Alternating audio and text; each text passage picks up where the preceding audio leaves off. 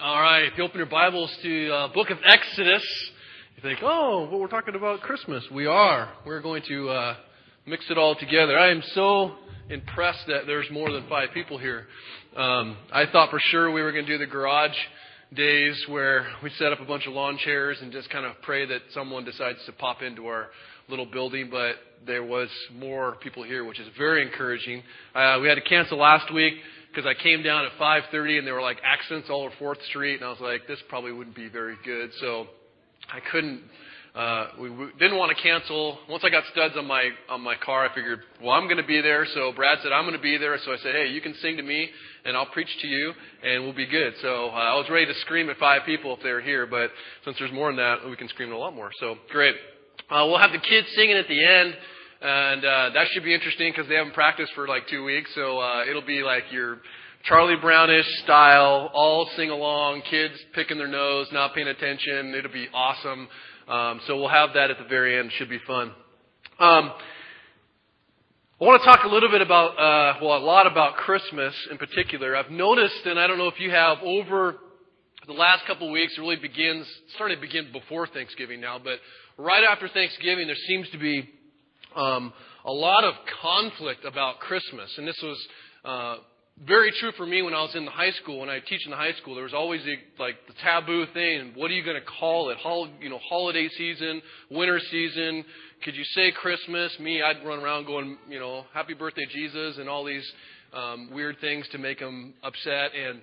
But seems like in the last couple of weeks, and this happens more and more each year, is that both the religious and the irreligious weirdos kind of come out.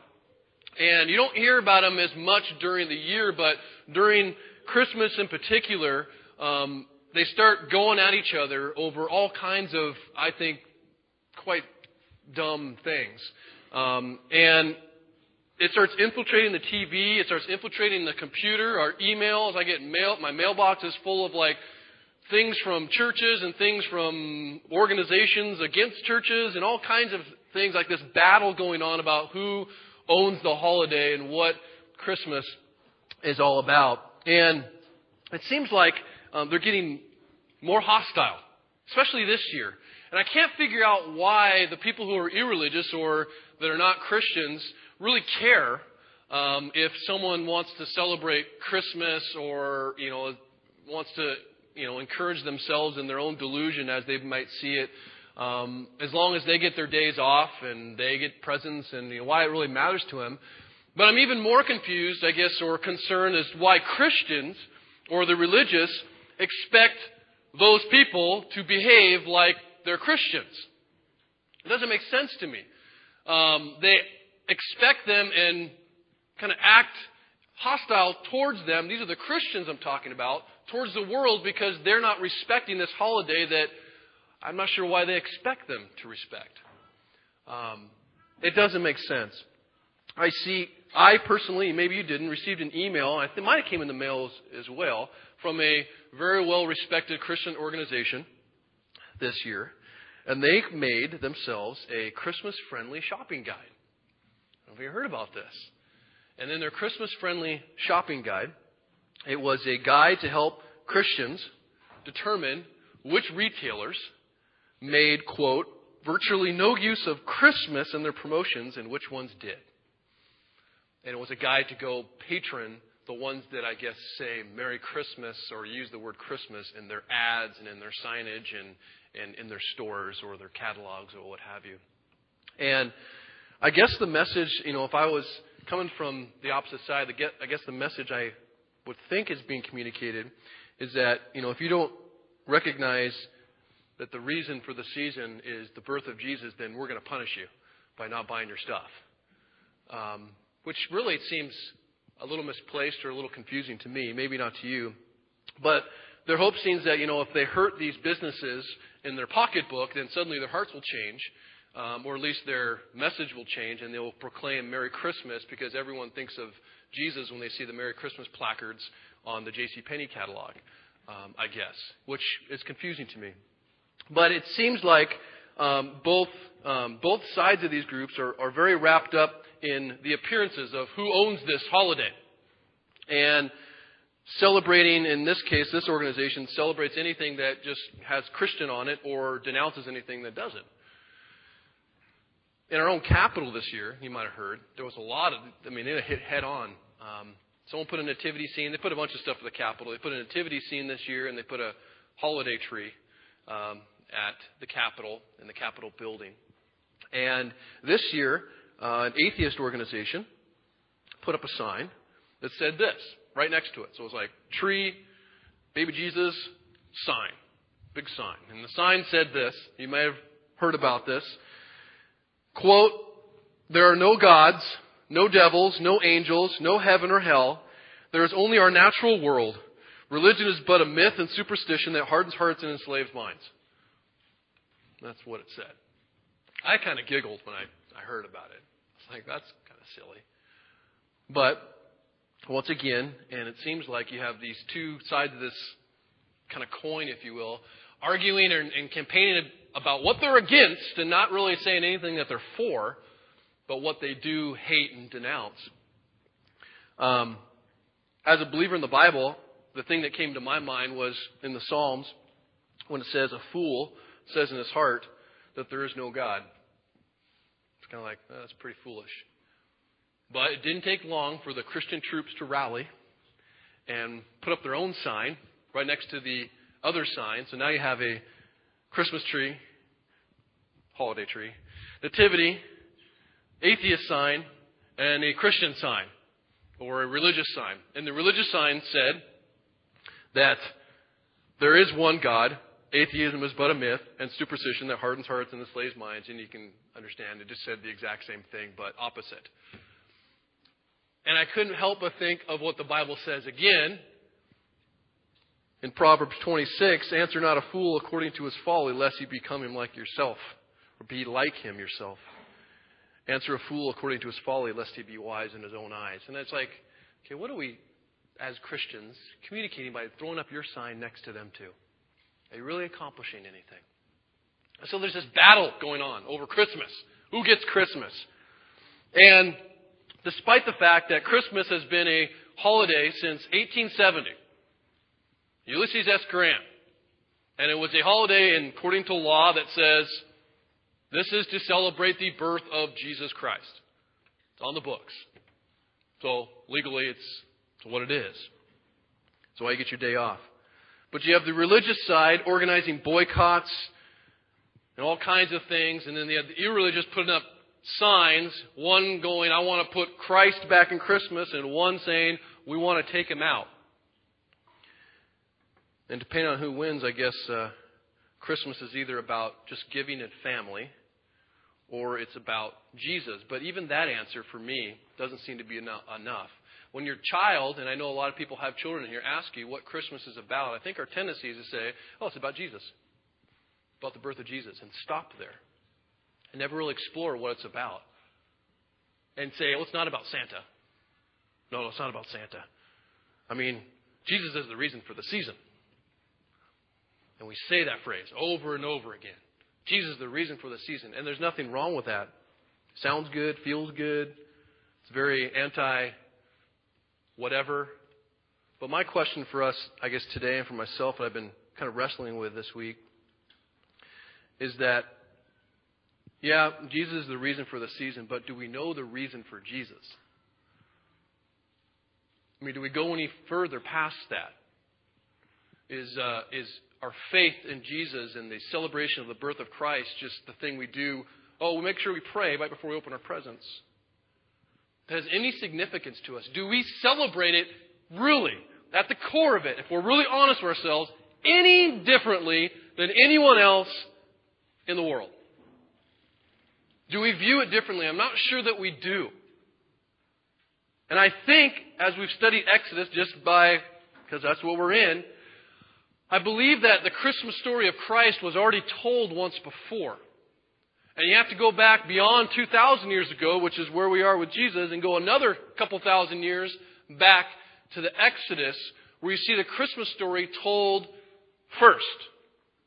And if you understand the story of the Exodus, if you understand the coming of the first baby, then you will understand the significance of the second baby, if you will, the birth of Jesus Christ.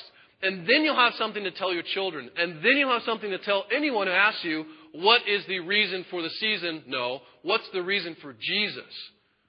That's what we should be focused on. I don't really care what the holiday is called. What I care about is what in our hearts we really believe and what we do in our own homes, in our own little churches, with the children and the wives that we've been given, and then what we share with our neighbors. It'll eventually overflow. But you got to ask yourself, because I ask myself this, and I've had kids now for, 7, 8 years. Do they really understand anything beyond, it's just Jesus? Not Santa, Jesus. I have the kids who tell everyone that Santa's not real. Okay? I'm like, hey, I've really done a good job, but wait, is there anything else? So we're going to go through Exodus, and then we're going to go through the Christmas story. I'm going to show you, if we understand this is the same exact story, or perhaps a story, part of a larger story, then suddenly the birth of Christ has a tremendously more significance for us, or it should. Let's see. We're going to start in Exodus chapter 1. We're going to fly through pretty quickly, so if you have a Bible, you will need it. If you don't have a Bible, I think we have some on the back table. We should. But Exodus chapter 1, we're going to talk about the first baby that came, and I'm going to kind of summarize, and then I'm going to go to Jesus and talk about the second baby. So here we go. First and foremost, we have a world in the beginning of Exodus that's in darkness. So bad, these people have been enslaved for 400 years. They've been beaten, and the reason they're being beaten and enslaved is so their population goes down. They're trying to control them. They're trying to kill them off. There's too many of them. They're feeling threatened by them. And it gets so bad that they try to kill the children at birth. The Pharaoh tells the maternity, the nursemaids, or the women who are giving birth, helping the women give birth, I should say, to kill the male children as they come out. And by God's grace, they're protected. By God's grace, that doesn't happen. And He instills basically an entire national policy inviting all Egyptians to participate in killing male children and throwing them into the Nile. Under probably 2 years old. So you have a dark situation for God's people. It is oppressive. It is terrible. But then a baby is born. A baby in the midst of this darkness comes in, and he pierces the darkness, if you will, and God says why he came. It says in Exodus 2, God heard their groaning. He heard their cry for their pain. He heard them. He knew what they were going through, and he acted. And he says that he acted because he remembered, even back forth, his covenant, his promise to Abraham and to Isaac and to Jacob. He had made a promise to these people. He wasn't going to leave them. Even though it seemed like he was silent for so long, he had heard. And so he sends this child, and he protects this child. And this child is put in a basket by the mom, right? And the child floats down the Nile, and the sister's watching this baby float down the Nile, and it's taken by a Pharaoh's daughter, one of the daughters of Pharaoh.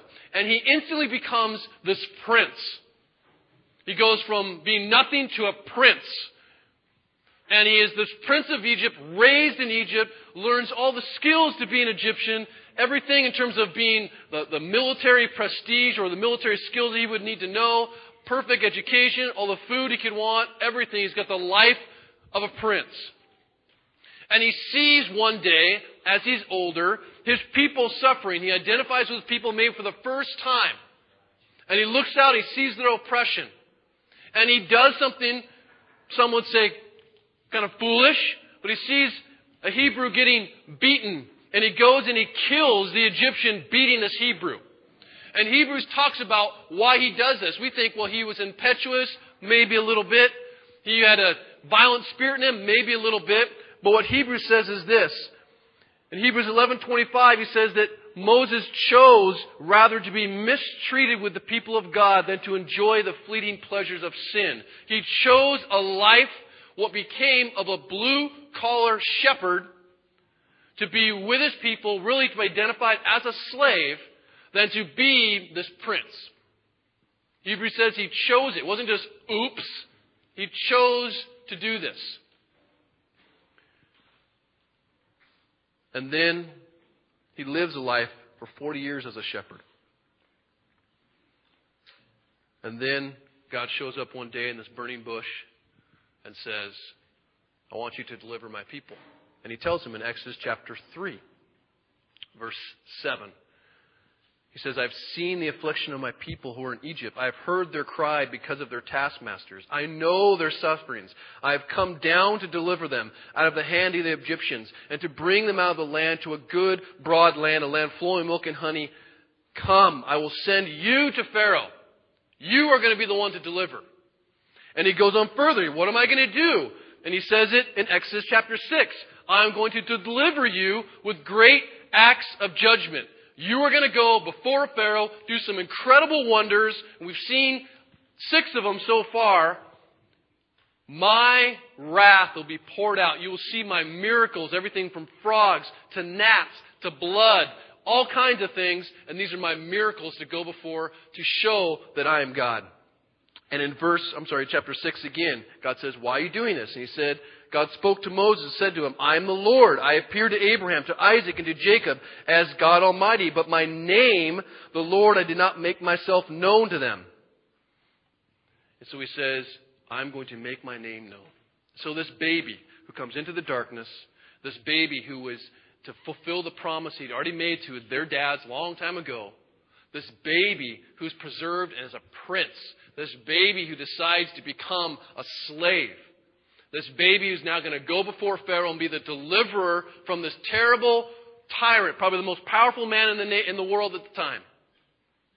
You're going to deliver us from this terrible slavery. How are you going to do that? I'm going to do incredible signs and wonders. Why are you going to do this? To make the name of God known, the character of God known, that He's a God who does not forget His promises. He's a God who will save His people. His God is powerful enough. He's a God who loves. And so the baby does that. And we haven't finished it yet, so I'll ruin the story for you. But the baby comes, and he does deliver his people. And after they go through the Red Sea, he eventually goes on top of Mount Sinai, and God delivers him the law to say, here's the law, that we can have relationship with each other. And we'll be able to worship. You will be able to worship in the way that you need to worship. So he delivers them out. He gives them the law. And finally, as you see the end of Exodus, the very last verses of Exodus, God says, I want to dwell with my people. So he builds the Ark of the Covenant. And under God's instructions, Indiana Jones, Ark of the Covenant, okay? Where His presence will rest and reside with His people. And He will go before, and you see the whole Old Testament. At the end of Exodus, the last verses, they get this built. They built this kind of portable tabernacle thing. It's like us, okay? Put up a church every week or wherever they plant. They put the Ark of the Covenant in there. There's certain sections that they can't go in, and the high priest will go in and whatnot. And as they build this for the first time, in chapter 40, the last chapter of Exodus, says this: the cloud. They've been led at this point through a pillar of cloud at night. During the day, and then a pillar of fire at night. Said the cloud covered the tent of meeting, and the glory of the Lord filled the tabernacle. And Moses was not able to enter the tent of meeting because the cloud settled on it, and the glory of the Lord filled the tabernacle. So God finally dwells with His people, and is with His people, and He leads His people. And you see the entire Old Testament, where as they go in, Moses dies right before they go in the Promised Land. And they take this, and Joshua takes the Ark of the Covenant, and it leads them into battle. And whenever they go against any enemy, they are led by the Ark of the Covenant. And that is where the presence of God resides. That is where they look and they see our God dwells with us. Our God, the priest goes in there yearly and makes atonement for the sins for the people. That is the relationship, the connection with them, and God dwells with them. And right before Moses died, though, right before he died, or shortly before he died, he said that God is going to raise someone else just like me. He tells them.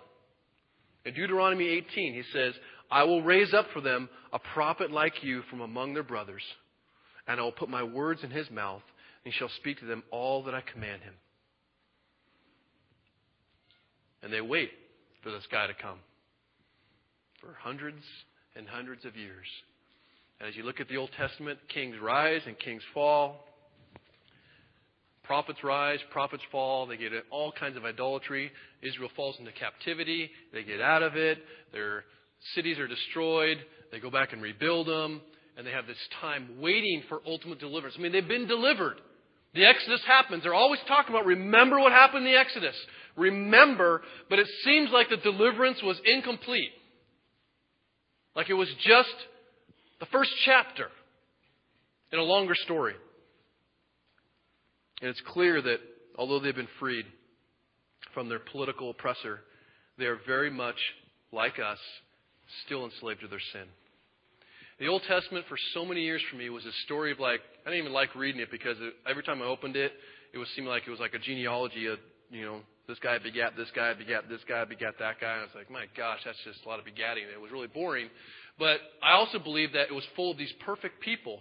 But what was so comforting is if you actually read the Old Testament, you'll find that it's so full of some messed up families, evidence of the enslavement they still are to sin. And it's very comforting in some respects. Not that my family's really messed up, but let's be honest, we're pretty broken people a lot of time. And so it was comforting to see that these people weren't yet fully freed. And there was something else coming. And so as the story unfolds, as we get closer to what is the second, I'm going to say, Christmas story, we see that the Exodus was simply a foreshadowing of things that were to come. And let me prove it to you. Hebrews chapter 3.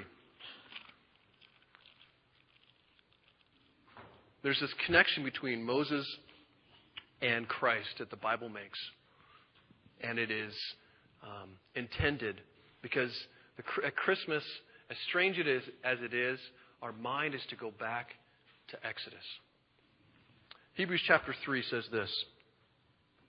Therefore, holy brothers, you who share in a heavenly calling, consider Jesus, the apostle and high priest of our confession, who was faithful to him who appointed him, just as Moses also was faithful in all God's house.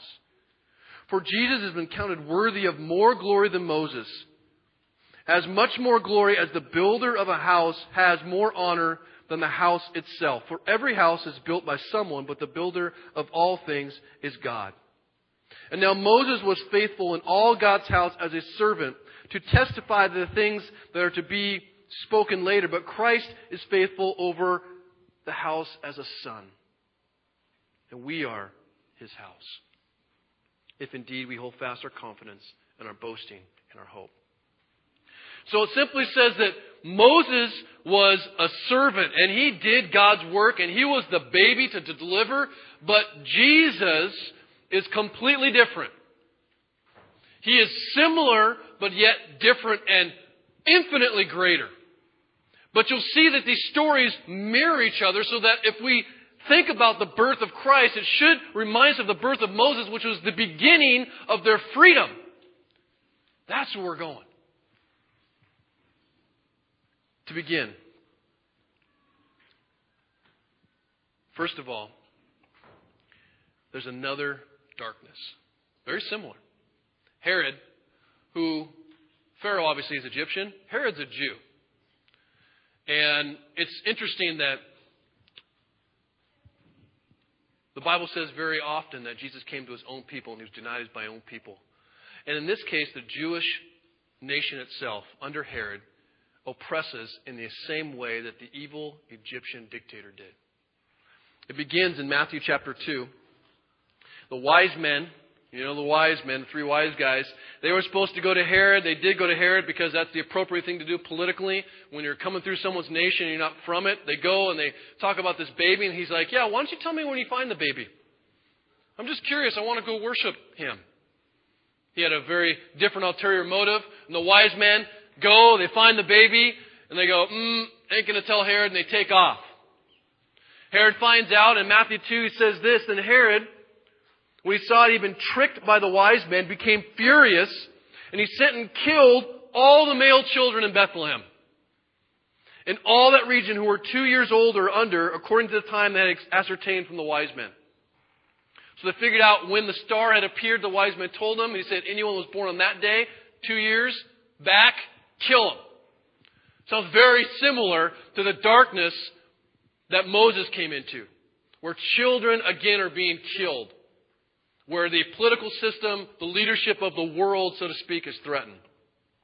So you have another baby born to pierce the darkness. And you have another baby, the father of John the Baptist. You remember John the Baptist going around baptizing people, right?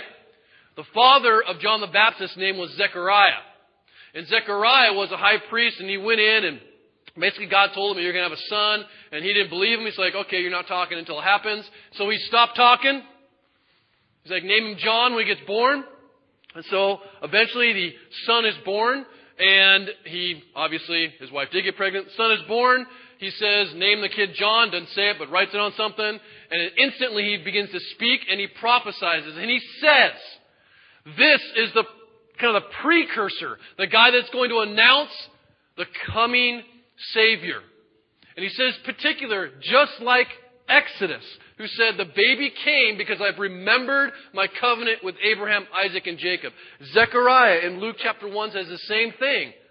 He says, this baby has come to show the mercy promised to our fathers and to remember His holy covenant, an oath that He swore to our father Abraham, to grant us that we, being delivered from the hand of our enemies, might serve Him without fear, in holiness and righteousness before Him all of our days.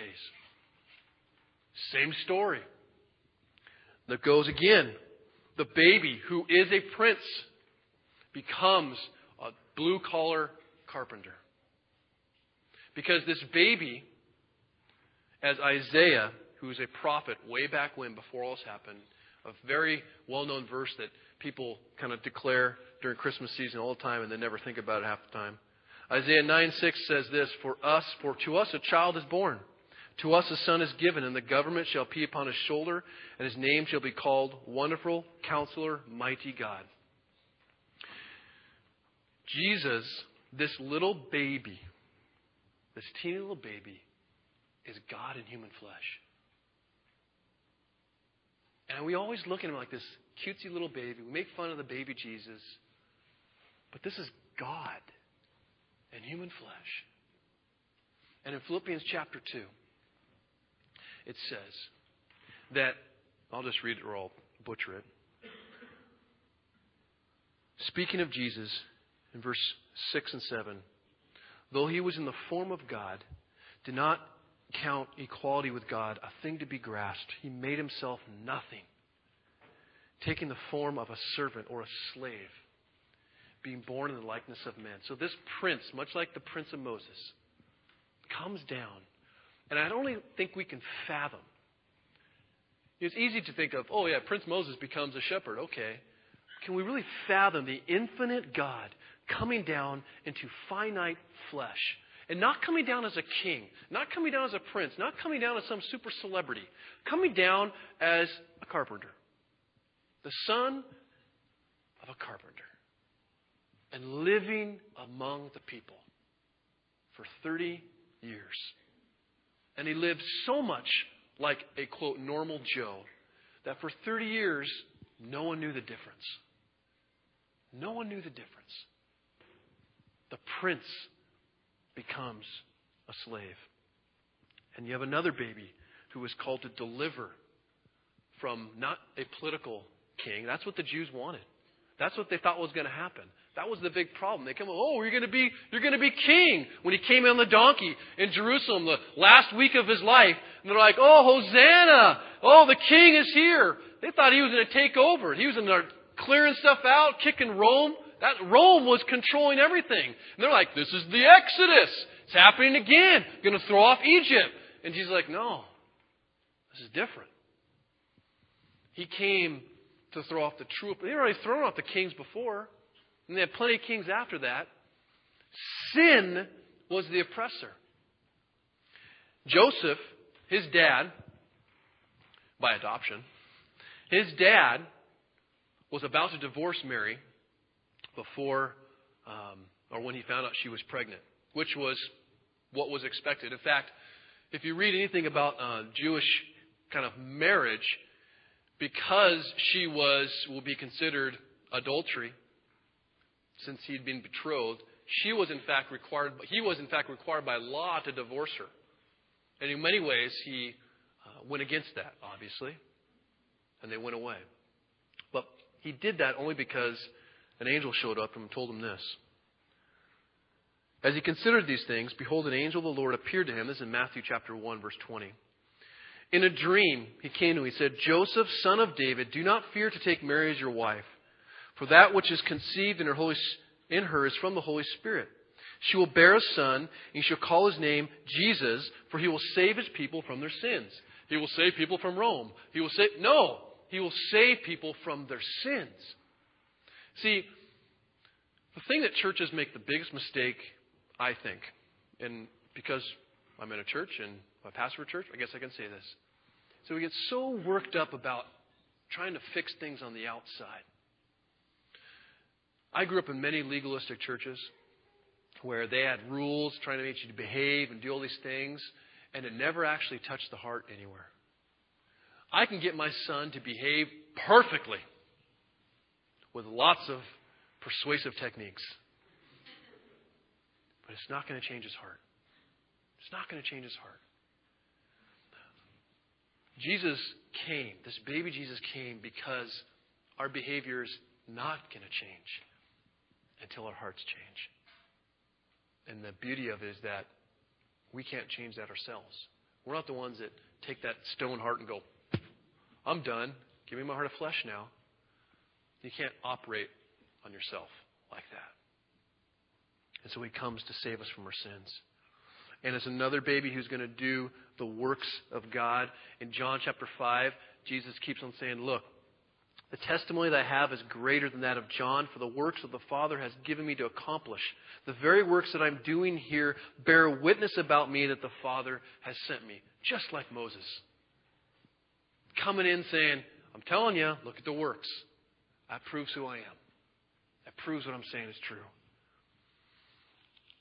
But his ultimate goal was the same thing as Moses. It's another baby to make God's name known. In John 17, right before he died, Jesus prayed, I have manifested your name to the people who you gave me out of the world. I've shown them your name. They know your name. I've shown them your character. And I believe it was Philip who said, show us the Father. Show us the Father. And Jesus said, have I been with you so long and you haven't gotten it yet? If you've seen me, you've seen the Father. In Hebrews chapter 1, it says, prophets came and God spoke through them for years and years and years. But when Jesus showed up, that was the full deal. The full expression. You want to know who God is? Jesus. You want what God is like? Jesus.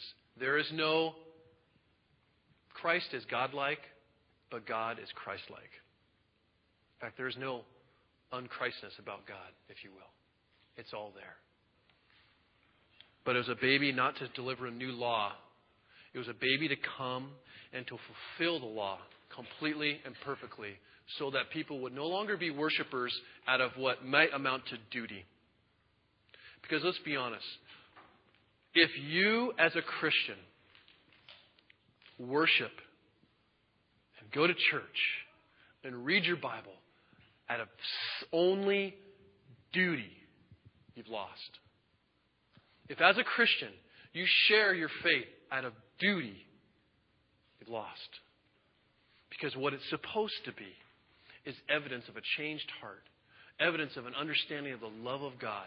And so you tell the world. You tell the world. It's a natural response to worship things you like. When we don't sit and watch a football game when someone does something awesome and go, well, technically that was very good, and start analyzing it. You're like, because it's just, you see it. You're in awe of it. That's supposed to be a reaction with Christ. But God, we'll close with this. Since the fall of the Garden of Eden, here's something to think about. This is so difficult for me, and I read a children's book recently that got me to think differently about it. God has been on a mission since the beginning to save His people. And the Exodus was the first chapter to declare what it's actually going to look like when it happens. And I don't remember if you guys know about the whole story of the Garden of Eden. I'm hoping so many of you know about the Garden of Eden, right? Our first parents, Adam and Eve, ate what they weren't supposed to eat. Sin came into the world as they disobeyed God, and they decided we don't need God, we're going to do our own way. And as there's a little bit of a very small time period where they're in the garden still. And God, speaking as the Trinitarian God, says, we got to kick him out of here. And I always thought about that. Why are they kicking him out? That seems kind of mean. They're already cursed. Let them have some good food. He says, lest they eat from the tree of life and live forever. That doesn't sound like a bad thing. Well, it's a horrible thing if you're sinful and broken. Because what they would have done if they hadn't been kicked out of the garden was eaten the tree of life and continued in their brokenness and sin forever. But he pushed them out into the darkness, if you will.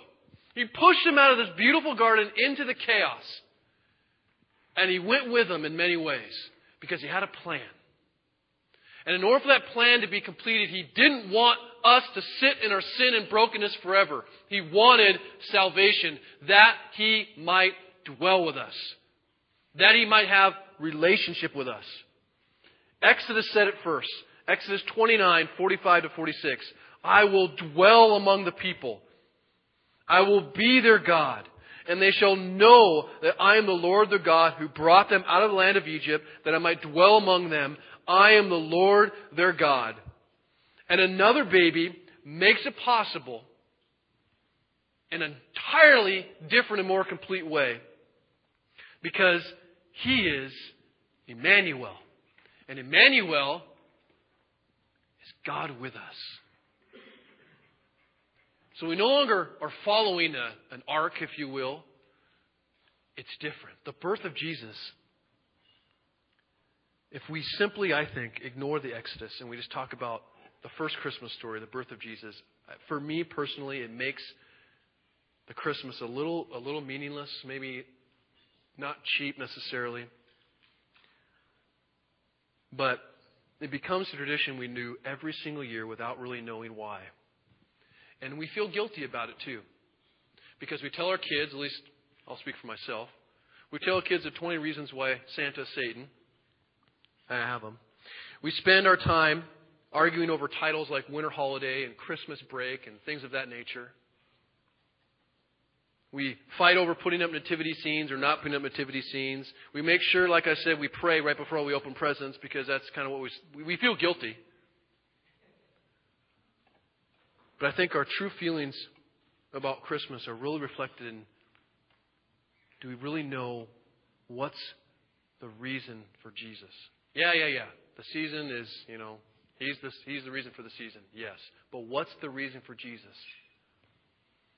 There's a difference between throwing Jesus a birthday party and being in awe at the awesome, unimaginable love of a holy God who comes down to save us from our brokenness. And if you don't think you're broken, you're joking yourself.